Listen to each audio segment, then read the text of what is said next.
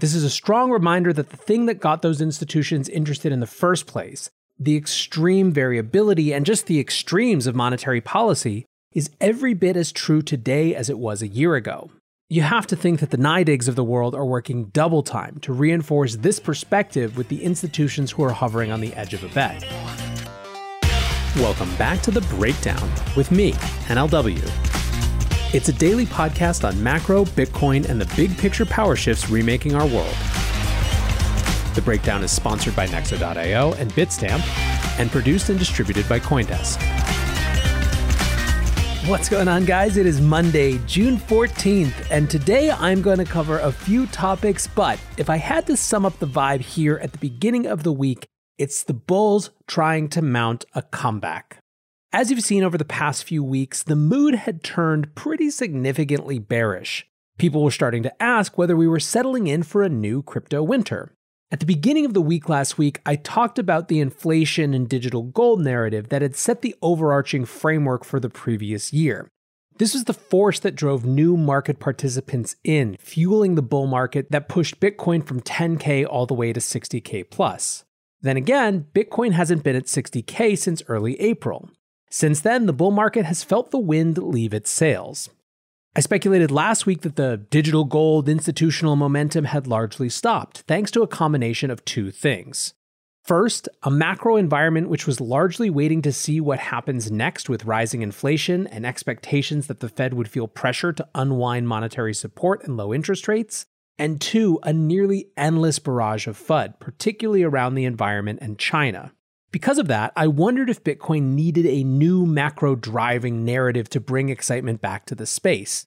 That seemed to happen with the bill in El Salvador to make Bitcoin legal tender. And if you need a sense of that new narrative that started to emerge, go check out Saturday's episode on Bitcoin as economic empowerment. However, just when I was ready to count out the institutional Fed has gone crazy, maybe this Bitcoin thing isn't so crazy, digital gold narrative, here comes Paul Tudor Jones himself, the great monetary inflation thesis writer storming back to re-up the message. Here's a clip from his conversation with Andrew Ross Sorkin on CNBC this morning. Listen, I like Bitcoin. Bitcoin is math, and math has been around for thousands of years. 2 plus 2 is going to equal 4, and it will for the next 2,000 years. So I like the idea of investing in something that's reliable, consistent, honest, and 100% certain. So Bitcoin has appealed to me because it's a way for me to invest in certainty, where, again, I look at the difference between the Fed of 2013, the Fed of 2021. I look at the difference between Trump and Biden. Do I want to have faith in that same reliability and consistency of human nature and the linear nature of human nature, which we know is anything but that? You like Bitcoin at these prices? I like Bitcoin.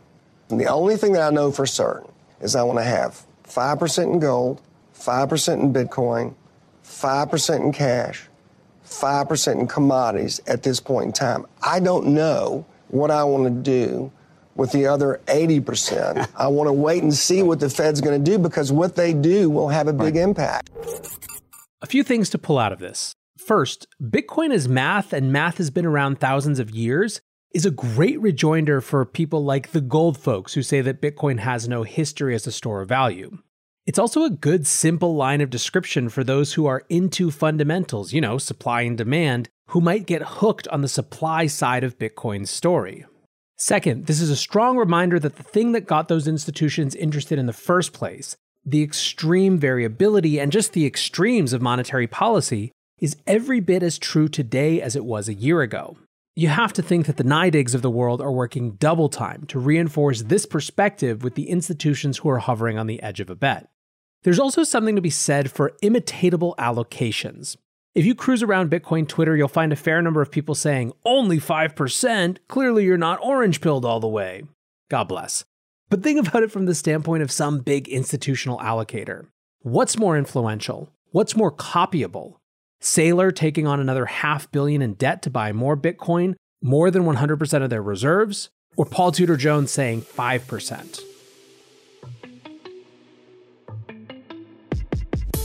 Looking for the best way to unlock your crypto's liquidity? Nexo.io is exactly what you need. Borrow against your digital assets at just 6.9% APR. Earn passive income with yields of up to 12%. And swap between more than 100 market pairs with the Instant Nexo Exchange. Try the Nexo Wallet app to get the whole 360 degrees of crypto banking. Get started at Nexo.io. That's Nexo.io to get started today. Secure, regulated, and reliable, Bitstamp is the cryptocurrency exchange of choice for more than 4 million investors and traders worldwide. Since 2011, Bitstamp has been a trailblazer in security, head of the class in personal customer service, and dedicated to making buying crypto fast and easy. Whether you are investing on our desktop platform and mobile app or trading on our speedy APIs, Bitstamp gives you all the tools you need to reach your crypto goals. Visit bitstamp.net to learn more. Bitstamp, for all the ways we crypto.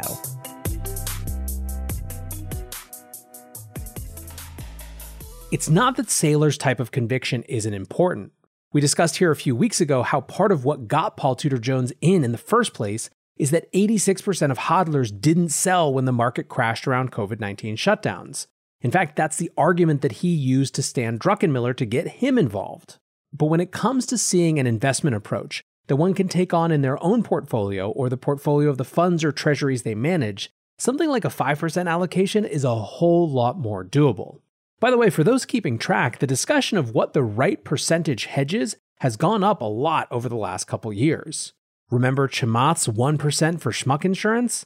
PTJ just 5x'd that. Now, there was one section that many Bitcoiners cringed at. When asked about Bitcoin mining, Jones said that if he were king, he would stop all Bitcoin mining and make everyone figure it out at this supply level.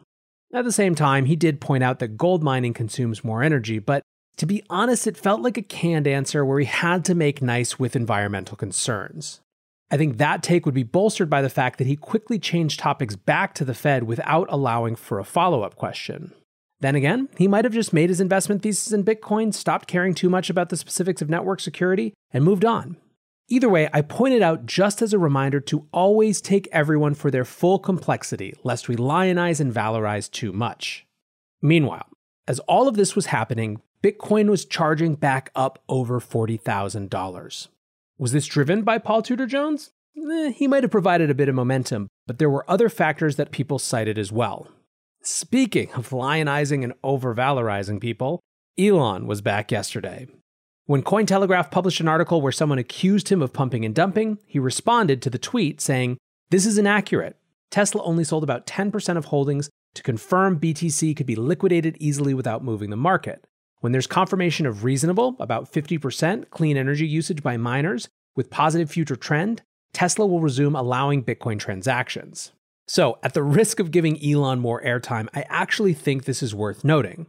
In general, people respond to and frankly need simple heuristics. Heuristics being shorthands for how to think about the world around them, particularly in domains that they don't know that much about. Musk, aided by Saylor, have now set up an infrastructure for credible Bitcoin energy reporting as well as a, so far, unofficial target. What I mean by credible in this case is that the one thing the Bitcoin Mining Council participants were clear on was that the only thing they fully agreed to was better reporting standards around energy consumption. Reporting standards that, while starting in North America, could be easily exported or voluntarily adopted by other miners around the world. Get a big enough percentage of hash power, all with voluntary disclosures of energy mix based on shared standards, and all of a sudden we're no longer in a world where energy debates revolve around cherry-picking one study versus another's estimates of the global energy mix. You have the gold standard, pun intended, of information on how much Bitcoin is mined with what type of energy. Slap on top of that a "hey, we did it" number like 50%, and what you're setting up for is a credible clean energy narrative for Bitcoin.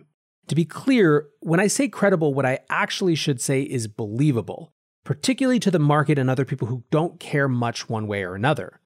Believability by the middle, not the people who hate Bitcoin no matter what, not the people who love Bitcoin no matter what, is the metric of success, at least in this estimation. Let's keep seeing how it plays out, but I think the approach is getting clearer. Speaking of Michael Saylor, MicroStrategy has just completed another debt sale with which it intends to buy Bitcoin. Originally, it set out to sell $400 million in debt. They ended up selling $500 million, of which they intend to buy Bitcoin with about $488 million. If you're looking for other factors that could be pressuring the market up right now, that's one to watch. Still, to me, Saylor's most interesting tweet of the weekend was about Lebanon. After the latest crash, the Lebanese pound has seen a roughly 90% decrease in its purchasing power since breaking its peg against the dollar a couple years ago. I did a primer on this in April of last year, and it seems like it's about time for an update. In other parts of the market, optimism is growing. Taproot, one of the most significant upgrades to Bitcoin in years, that has implications for privacy, scalability, security, and more, has above the 90% threshold of miners signaling support for it to move into its activation phase. In the wake of El Salvador's moves last week, the president of Tanzania has told her central bank to start preparing for the broader adoption of cryptocurrency in the world, and to look out for opportunities around economic development. Mark Cuban is using blog posts that read like open letters to urge regulators to get behind decentralized finance, which he called, quote, the next great growth engine that this country needs. All in all, kind of a heck of a way to start the week. I'm excited to see what happens next, and I appreciate you hanging out as that happens. Until tomorrow, guys, be safe and take care of each other. Peace.